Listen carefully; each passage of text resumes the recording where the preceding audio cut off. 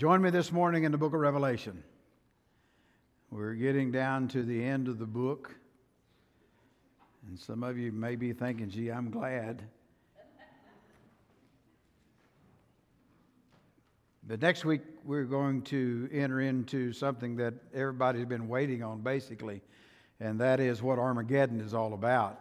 And what we mean by Armageddon, what's going to happen at Armageddon, and how Armageddon applies to us. But today, in chapter 18 of the book of Revelation, we're going to once again witness the judgment of God upon Satan and upon his minions that have been in control of this earth for 7 years. Now, I find it amazing at times that people, when you start talking about the end times, or just the end, when you start talking about that, people will withdraw themselves because they don't want to discuss that.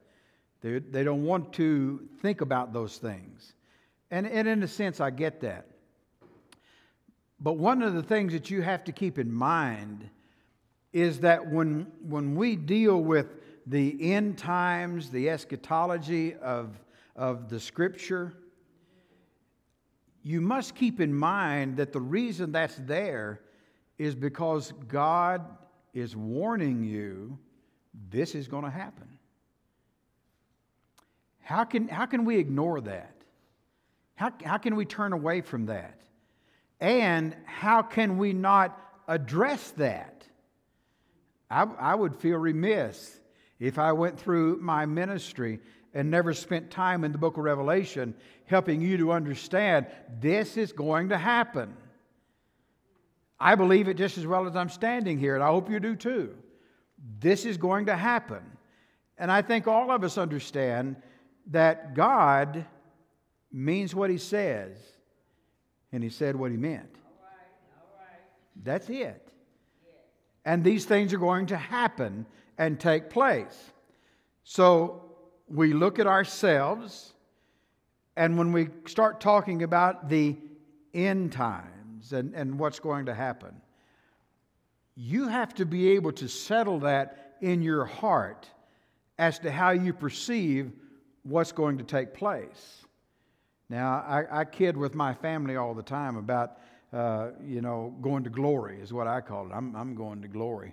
I was talking to a little girl not a month or two ago, and we were discussing some things about our house and things, and she said, well, we're talking about 20 or 30 years, and I said, wait a minute. I ain't going to be here in 20 or 30 years. And she said, oh, yes, you will. And I said, no, I won't. I don't want to be here at 90. Because if I'm 90 and Kelly's 92, they're going to put us together, and nobody can stand that. I said, no, I'm not going to be here. I'm going to glory. And she said, oh, stop that. And I said, no, I'm not going to stop that. I'm going to glory. And she said, well, you don't know when. I said, doesn't matter. I'm going to glory. Do I want to leave? No. Do I want to leave my family? No. Do I want to leave my wife? No. But folks, the truth is that's going to happen. All right. So why is it that we can't prepare our hearts according to what God says to us? So that when we read this and we look at this, it doesn't bring fear to us, but we see the comfort and mercy of God that says these things will happen. If you will do what I ask you, these things don't apply to you. Now, isn't that good? It doesn't apply to you. It doesn't apply to me. It just tells me what God is going to be doing and who this God is that's going to be bringing all this about. So when we look at this, number one, we need to settle in our hearts and have it set. Do you know Jesus as your Savior? Have you, according to the Scripture, confessed that you're a sinner, believe that Jesus died for your sins, believe that He rose again, and by faith, you've opened up your heart and confessed to Him, I am a sinner, I'm lost. I believe you died. I believe you rose again. And by faith, I ask you to come into my heart and save me. You say, I've done that. Good. I'm glad you have. If you've done that, our lives must be filled with love for the God who saved us. So where am I? You say, well, this is the judgment of God on those without Him. I'll agree with you. But dear Christian friend, don't ever forget that we will be judged when we get to heaven. It's called the judgment seat of Christ. And we can ignore, we can turn our backs, we can say, I can do what I want to, and everything will be okay. And at the judgment seat of Christ, He will take away everything that does not bring glory to Him in the life that you're living. He'll burn it all up. There are no rewards for you. You will be saved, yet so as by fire, Paul said. And then there are those that said, well, I'm pretty sure that I'm okay because I prayed the other day and God answered my prayer.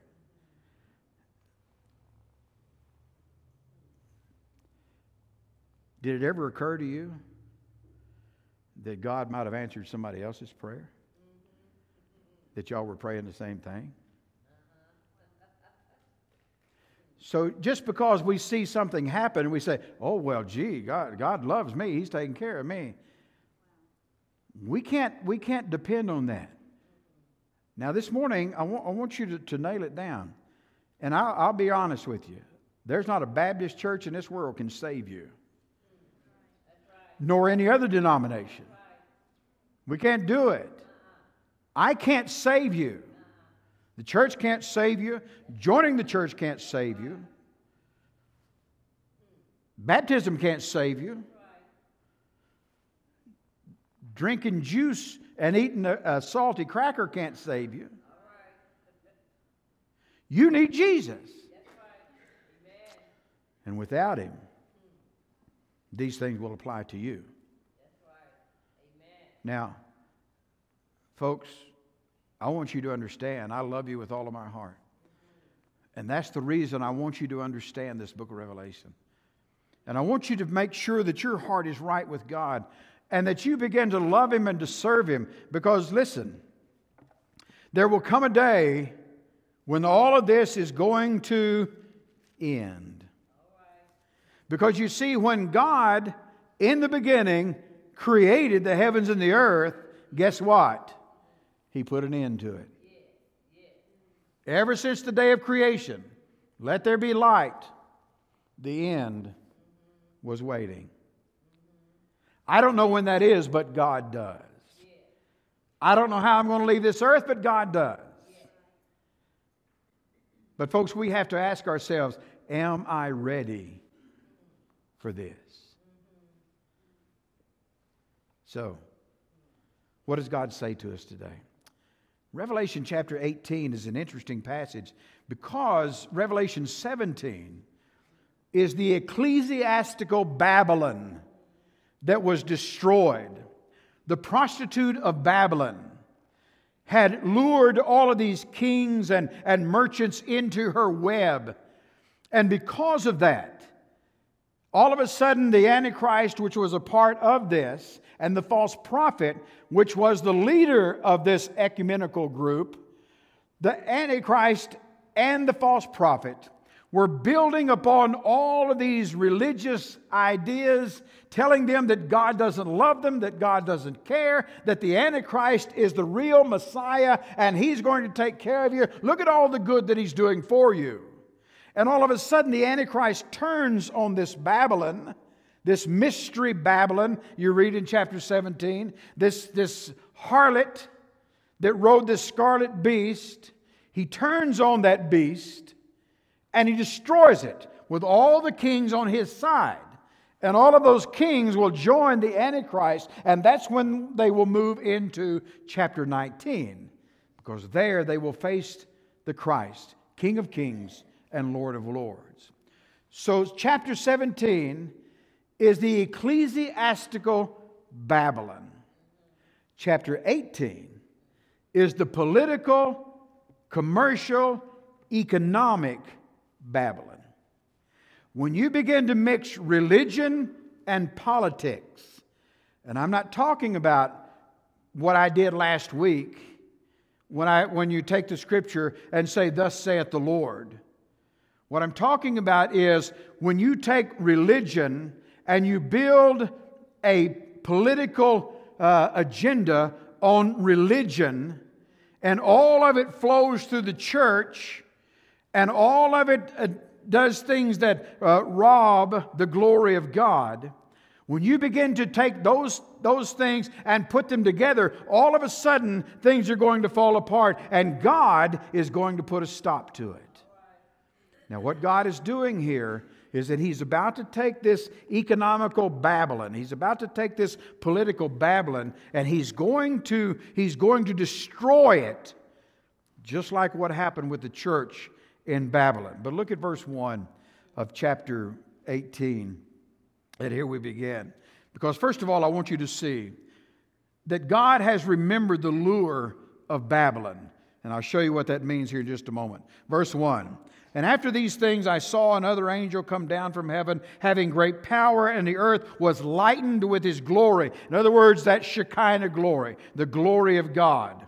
And he cried mightily with a strong voice. The angel's not named. We don't know who he is. But he has a powerful voice that cries out. And here's the cry: Babylon the Great is fallen, and has become the habitation of devils, and the hold of every foul spirit, and a cage of every unclean and hateful bird. For all nations have drunk of the wine of the wrath of her fornication, and the kings of the earth have committed fornication with her, and the merchants of the earth are waxed rich through the abundance of her delicacies. Now I want you to look in verse 5. Verse 5 is the title of my message, and I want to point out something to you. The last part of verse 5. For her sins have reached unto heaven. Now read this.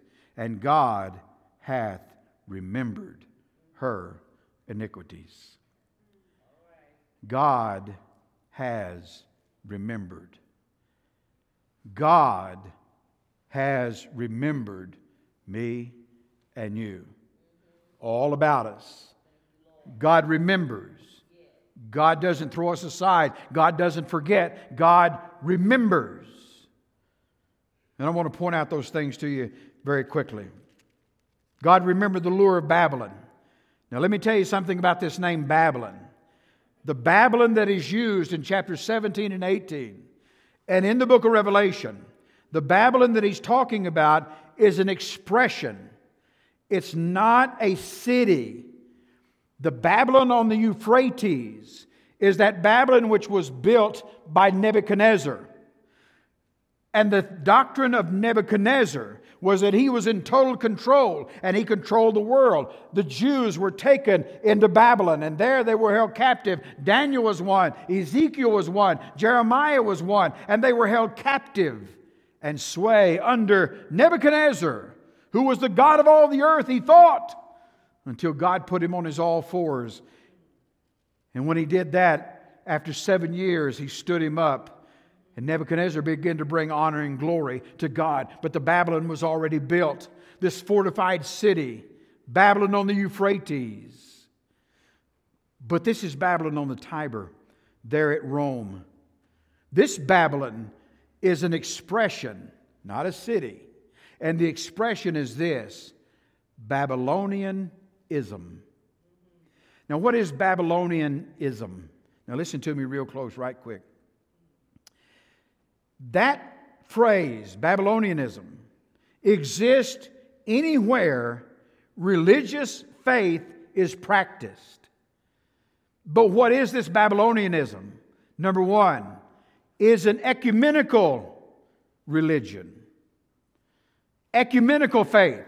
And basically that word means it's universal.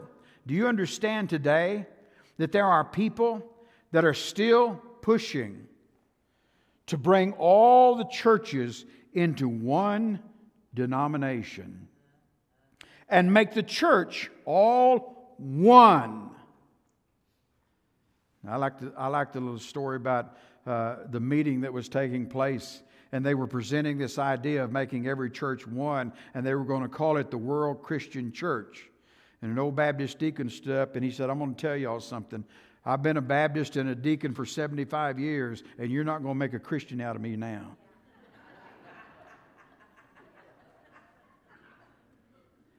Now listen, they want to make everybody one. And you know why? Because not only is Babylonianism ecumenical, Babylonianism is also an empire. It means that you operate under an imperialist. And that is one person that controls all of it. That's what's happening in the time of the Antichrist. The false prophet is controlling all of the religious ideas, and he has brought everyone to worship the image of the Antichrist. And he is the one that's going to be in complete control of this. And when he is, everything that is done is for self-gratification and deals in hedonism, which means that our lives are filled with pleasure. Everything that brings you pleasure, that's what makes it right. And that's what makes it good. That's what Babylonianism is all about. It's also a compromised faith. It dilutes everything about the Scripture that God has told us. It dilutes it to the point that people say, well, all I got to do is this, this, and this. But God says you've got to do this, and this, and this. And if you begin to water that down and say we can leave out 9/10 of that and use just a little bit of that, folks, we are taking the Word of God and throwing it away and saying, we don't need your Word. We can decide what we're supposed to do. That's what Babylonianism is all about. It's the mother of all unfaithfulness that stands before God. It focuses on man. It doesn't focus on the grace of God. That's what's happening here. And folks, it's happening right now. In this country, in this world, those are the things that are taking place. Notice what the angel said. Babylon is a home for, as he cried out, it's become the habitation of devils. Now that word habitation means a haunt. You know what I'm talking about? It's talking about a tower. It's talking about a tower that's built, and this tower holds as a prison all of the evil demons and things that are a part of that even today. The angel calls it this haunt that incarcerates the evil and unclean spirits. And it even mentions the birds of prey. The birds of prey will come in during the time of Armageddon because they'll eat the flesh. You read in the battle in Ezekiel of Gog and Magog in 38 and 39. And what you'll read and find out is that the birds will pick the flesh of all of those who have been killed. And that's what these birds are. They are birds of prey, birds of carrion. And they will take and they will destroy all of those, the demons, Satan's haunt. All of that is going to be brought down. Then the angel gives the reason for the destruction. And the reason for the destructions is that because the nations have drunk the wine of the wrath of the fornication of the harlot in chapter 17. We've already discussed that. Those are the idols that she has led them to. And because of that wrath of fornication, she's committed this adultery and she's lorded herself over all. And this adulterous relationship has involved kings that come in and join in with this religious, political, economic thing called Babylon, this place where they dwell. They have all of these ideas about what they can do, and it's an unholy union. Religion and politics. All the merchants are mesmerized by her wealth. There are excessive luxuries, right at the end of verse 3. The earth are waxed rich with the abundance of her delicacies. Excessive luxury.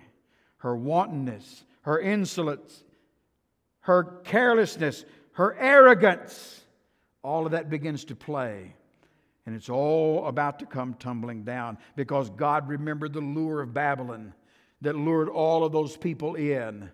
And those who rejected God and followed after this false prophet and the Antichrist at that particular time. But not only that, God remembered the sin of Babylon. Look at verse 4. The sin of Babylon. And I heard another voice from heaven saying, "Come out of her, my people, that you be not partakers of her sins, and that you receive not of her plagues. That word, be not partakers, is the same word where we get fellowship. Don't fellowship with her. Don't fellowship with that idolatry that she brings. Don't fellowship with the ideas that she's trying to plant into your minds, because if you do, you will receive the same plagues that she receives.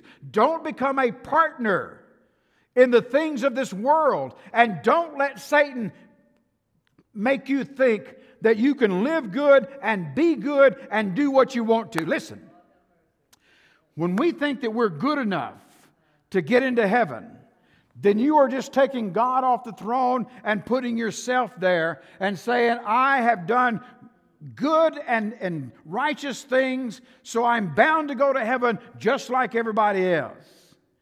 Well, here's the difference in me and you. You've done good and you've done righteous things. I'm a sinner. I have fallen short of the glory of God. I don't have anything in me that's going to allow me to take myself up into heaven. I don't have anything that I can offer that makes me good enough to get into heaven. I'm a sinner. I'm a sinner. But I'm a sinner saved by grace. You see, and there's the difference. Saved by the grace of God. We can't stand up and say, I'm better and I'm good. We're going to receive what she receives. If we continue in that, coming through that tribulation, will people be saved? Yes, we've already talked about that. There will be some that will receive Christ. We're going to see that here in just a second. But folks, it doesn't mean that you will. And that's why you have to be careful of this and make sure that everything is right with God right now. Avoid the judgment of sin. Walk away from it. Stay away from it. Here's what the Apostle Paul said. Wherefore come out from among them and be separate, says the Lord, and touch not the unclean things. Listen to what Paul said to Timothy. Lay hands suddenly on no man, neither be partaker of other men's sin. Keep yourself pure. Don't partake in that. God remembered. And God remembered the sin and the plagues that come along with that. Avoid the plagues that are intended for her. When you read that verse, come out of her, my people. Be not partakers of her sin. Her sins have reached unto heaven. They piled high on each other, stuck together, reminding us of the Tower of Babel. And they keep piling up these sins. And he said, get away from that and leave it alone. The love for God should compel us to say it's not about me, it's about God. Be ye holy as I am holy. Separate yourself from this world and get away from this before the judgment falls on Babylon and on you as well. God remembered. And the scripture says he will double the judgment. Verse 6. Reward of her even as she rewarded you, and double unto her, double according to her works. In the cup which she has filled, fill to her double. The sins that she brought, the sins that God is judging on her. Look at verse 7. How much she hath glorified herself, the sin of pride. Now, folks, God hates your pride. And there's a lot of people living with the pride today and saying, I'm this and I'm that. But we don't exhibit that. We don't show that. Let others see Jesus where? No, that's the song. Let others see Jesus in me. And if we are not obeying God and being faithful to God and doing the things that God has asked us to do, how can God bless us?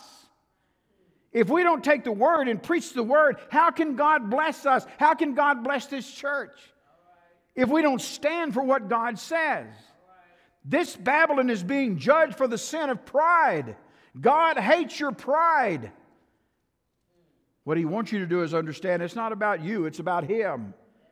And God knows what you're thinking and what you're doing. If we excuse ourselves in so many different ways so that we don't have to serve God, God remembers that. That you love you more than you love Him. And He says, I will judge her for that.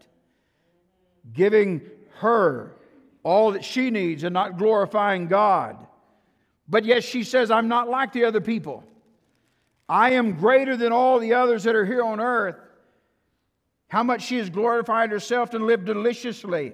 So much torment and sorrow give her, for she says in her heart, I sit a queen. I'm no widow, and shall see no sorrow. Now, you know what that means?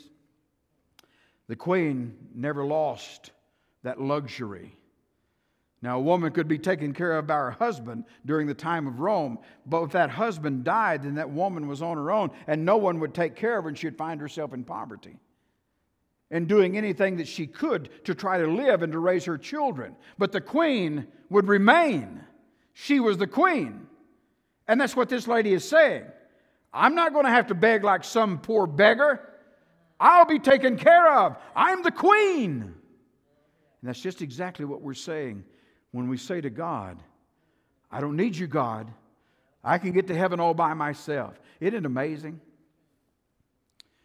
that in our world today, it doesn't make any difference watching television or whatever and listening to these shows and somebody dies, that everybody just talks about, oh, they've gone to heaven, and gee, they're looking down, and they're doing this, and they're doing that, and something else, and it all relates to heaven. Folks, there's another place called hell. And people don't understand it anymore because we don't talk about it anymore. You see, that got to be where it hurts somebody's feelings, or it might scare somebody. And so we back up and we say, I can't talk about hell because I just don't know what that's going to do to the psyche of somebody. Well, I'm not real concerned about your psyche. I'm more concerned about your soul. There is a place called hell. And it's a place of separation from God for eternity. It's a place of destruction. It's a place of damnation. It's a place of fire. It's a place where you will spend eternity in eternal darkness with no hope. No hope. And if you leave this earth without Christ, you're following after what Satan has asked you to do. And then we find ourselves separated from God, just like Satan will be. Don't listen to the pride, and don't listen to those things that are pulling us away, and don't think that we're going to be some child of God just because we've been good. Here are these monarchs wailing over her. They're crying for themselves, basically, because the queen is now gone. Her plagues come in one day. Do you see that? One day. And I'm going to read you something in just a minute that beats that. The day comes in one day, death, mourning, and famine, and she shall be utterly burned with fire. For strong is the day, is the Lord God who judges her. Don't delay, folks. Our God is a patient God. Our God is a loving God. But He's got this day set. And you better believe when that day gets here, judgment will come. Judgment is going to come on us. The kings of the earth, in verse 9, have committed fornication. They live deliciously with her. They bewail her, lament for her. And that means to cry out loud. Now look at verse 10. Standing afar off for the fear of her torment, saying, Alas, alas, that great city Babylon, that mighty city. Now notice this. For in 1 hour the judgment has come. Destroyed in an hour. Folks, God is going to move quickly when God moves. He will move suddenly. He will move decisively, and it shall be done. God has remembered. And when you read verse 11, and the merchants, talking about the economy of all of this, of the earth shall weep and mourn over her, for no man buys their merchandise anymore. Verse 12 and verse 13, they list several different items of merchandise that was their economy, such as gold and silver, precious stones, pearls, fine linen, purple, silk, scarlet, dyeing wood, which is a hard aromatic wood, all manner vessels of ivory, all manner vessels of precious wood, of brass, iron, marble, cinnamon, odors, ointments, frankincense, wine, oil, flour, wheat, beasts, sheep, horses, chariots. That was all of their wealth. That was all of the economy at that particular time. But you notice I left out one. And slaves, souls of men. Folks, God's judgment is going to fall because He remembered the dehumanizing of men, slaves, that are bought and are traded. The beast controls the economy. This is the Antichrist. He controls it. But God is crushing it down around him. And part of it is because He dehumanizes people and just makes them do whatever. Sell them, kill them. It doesn't matter. We don't want to do that. We don't want to see that. We read about it. We understand it. We understand the things that happen. We don't want to see that again. To dehumanize people. Because it makes no difference who the people are. It doesn't make any difference the color that they are. It doesn't make any difference of the prosperity they have or none at all. It makes no difference. Because you see, they're still children of God. And God says, you've taken my children and you have made a mockery of them. The souls of men, dehumanizing them, all of mankind, because of what you've done. They provide for these people. Verse 14 talks about the fruit. We don't know what that fruit is. The fruits that the soul lusted after, it was provided for them. That's what they had. And then all of a sudden it's gone. They don't have it anymore. The merchants of these things were made rich by her, stand afar off. Because of the fear of her torment, weeping and wailing. Alas, alas, the great city, in verse 16. Clothed in fine linen, purple, scarlet, decked with gold, precious stones, and pearls. Look at verse 17. In 1 hour, the great riches is come to naught. The shipmasters, the captains of the ships, and the sailors. And as many as trade by sea, they stood afar off, and they cry when they see the smoke, burning the city, Babylon, all about them. They put dust on their heads, just like they did in the Old Testament, to cry out and to weep and to wail, alas, that great city, all that had ships in the sea by reason of her costliness. For in 1 hour it's made desolate. Verse 20. Find something interesting here. Rejoice over her. Now, this is not talking about those people that she's a part of. He's talking about those that He's brought out. Rejoice over her, heaven and holy apostles and prophets, for God has avenged you on her. And that basically talks about the righteous judgment of God. God doesn't move quickly. God is patient to let things change. But folks, when the day comes in 1 hour, God will bring down Babylonianism. He will tear down that city and destroy the stronghold of Satan and the Antichrist. He will destroy the church in 17. He will destroy the city, the economy, and all that there is. And there's nothing left for them to do but to fight a battle and to claim their victory over the world, over God. Verse 21. God has remembered the sin of Babylon. God remembered the lure of Babylon. But God remembered the blood of His saints. And a mighty angel took up a stone like a great millstone and cast it into the sea, saying, thus with violence shall that great city Babylon be thrown down. Can you imagine? I don't really know what that big rock is. I don't know, but I do know this. Whatever comes down at such a speed, whether it's a meteor, whether it's a bomb, or whatever it might be, it's going to destroy that city. And that's what it's talking about here. It will be cast into the sea, and with violence the city will be destroyed and cast down. Now, here's what I want you to notice in these verses. The last part of that verse says this, and shall be found no more at all. Now, that little phrase, at all, means not at all. And she will be found no more at all, not at all. Now look what happens. The voice of the harpers, this is those who play the harps, the musicians, the pipers, the trumpeters, all of the music of the land, shall be heard no more at all, no, not at all in thee. And no craftsman of whatsoever craft he be shall be found any more in thee at all, not at all. And the sound of a millstone shall be heard no more at all in thee, no, not at all. And the light of the candle shall shine no more at all, no, not at all in thee. And the voice of the bridegroom and the bride shall be heard no more at all, no, not all in thee. For thy merchants were the great men of the earth, for by thy sorceries were all nations deceived.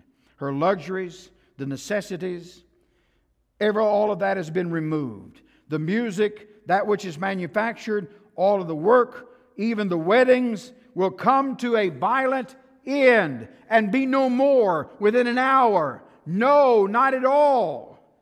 At all. It's destroyed. It's done. You see, this is the movement of God upon the wickedness of Satan. Satan is the one who empowers this Antichrist. The Antichrist does nothing except what Satan does through him. And then this false prophet is empowered by Satan. This is Satan's realm. This idea of Babylonianism is Satan's idea.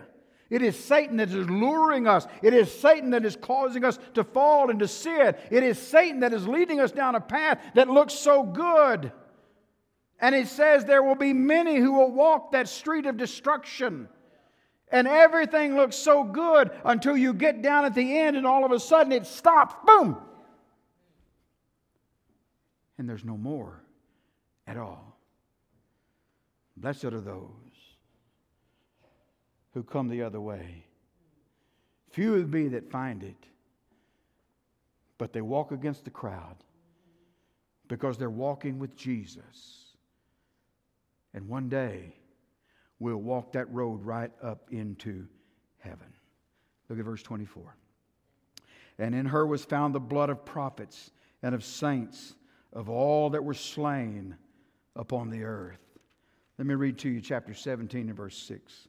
And I saw the woman drunken with the blood of the saints, with the blood of the martyrs of Jesus. And when I saw her, I was astonished with great astonishment, he said.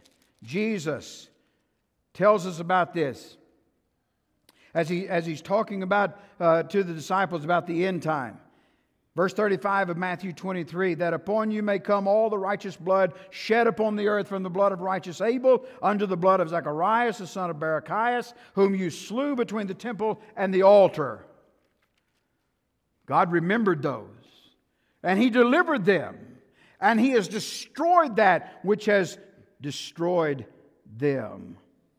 Justice is realized, and He commands us to rejoice. To rejoice. Because Babylon is gone. Yes. But why does He want us to rejoice?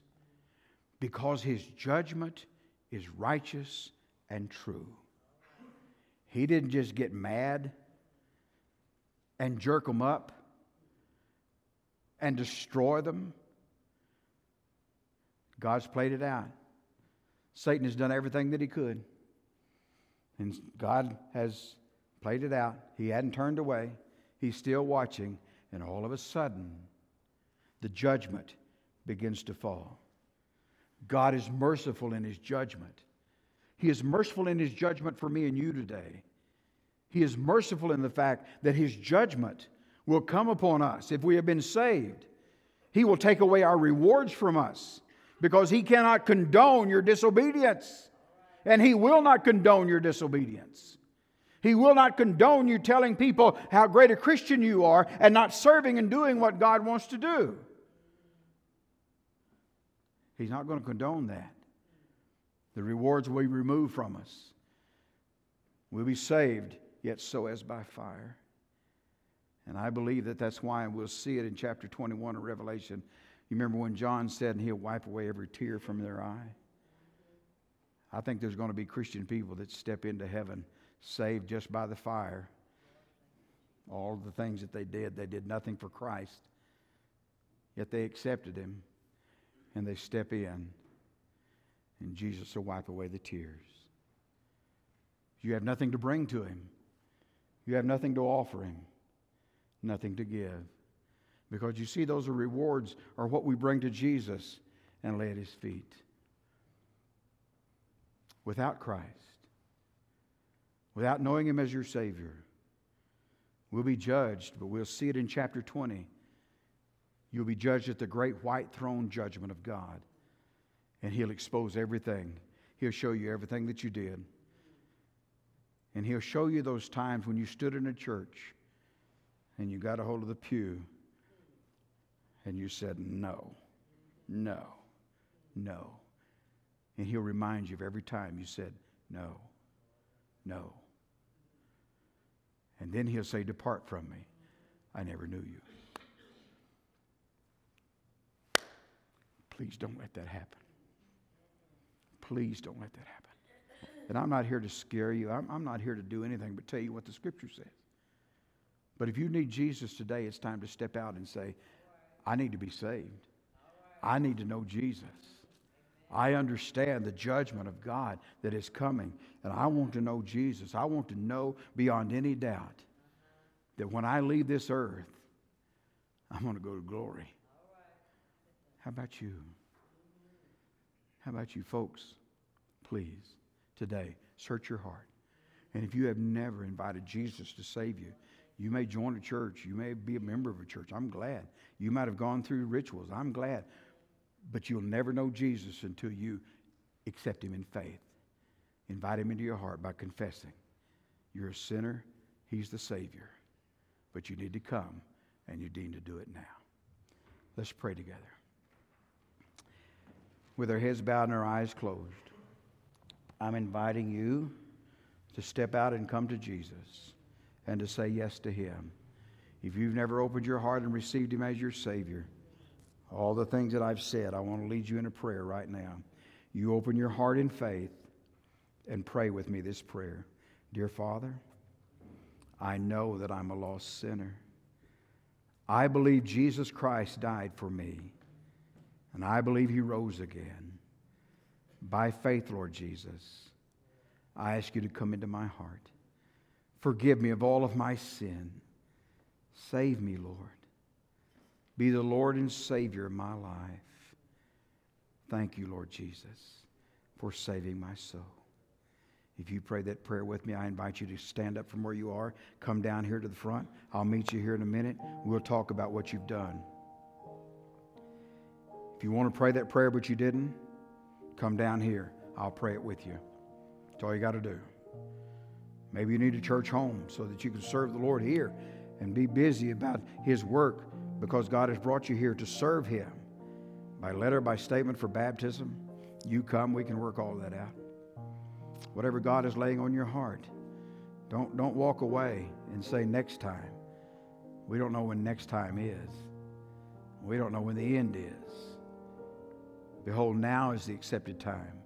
Behold, now is the day of salvation, the Scripture says. And I invite you to come now. Come to Jesus. Father, the invitation is yours now, Lord. Bless Your word. Speak to our hearts. Help us to turn loose, to step out, and say yes to Jesus. In His name we pray. As we stand together and as we sing, I invite you to come. Come now, but come quickly.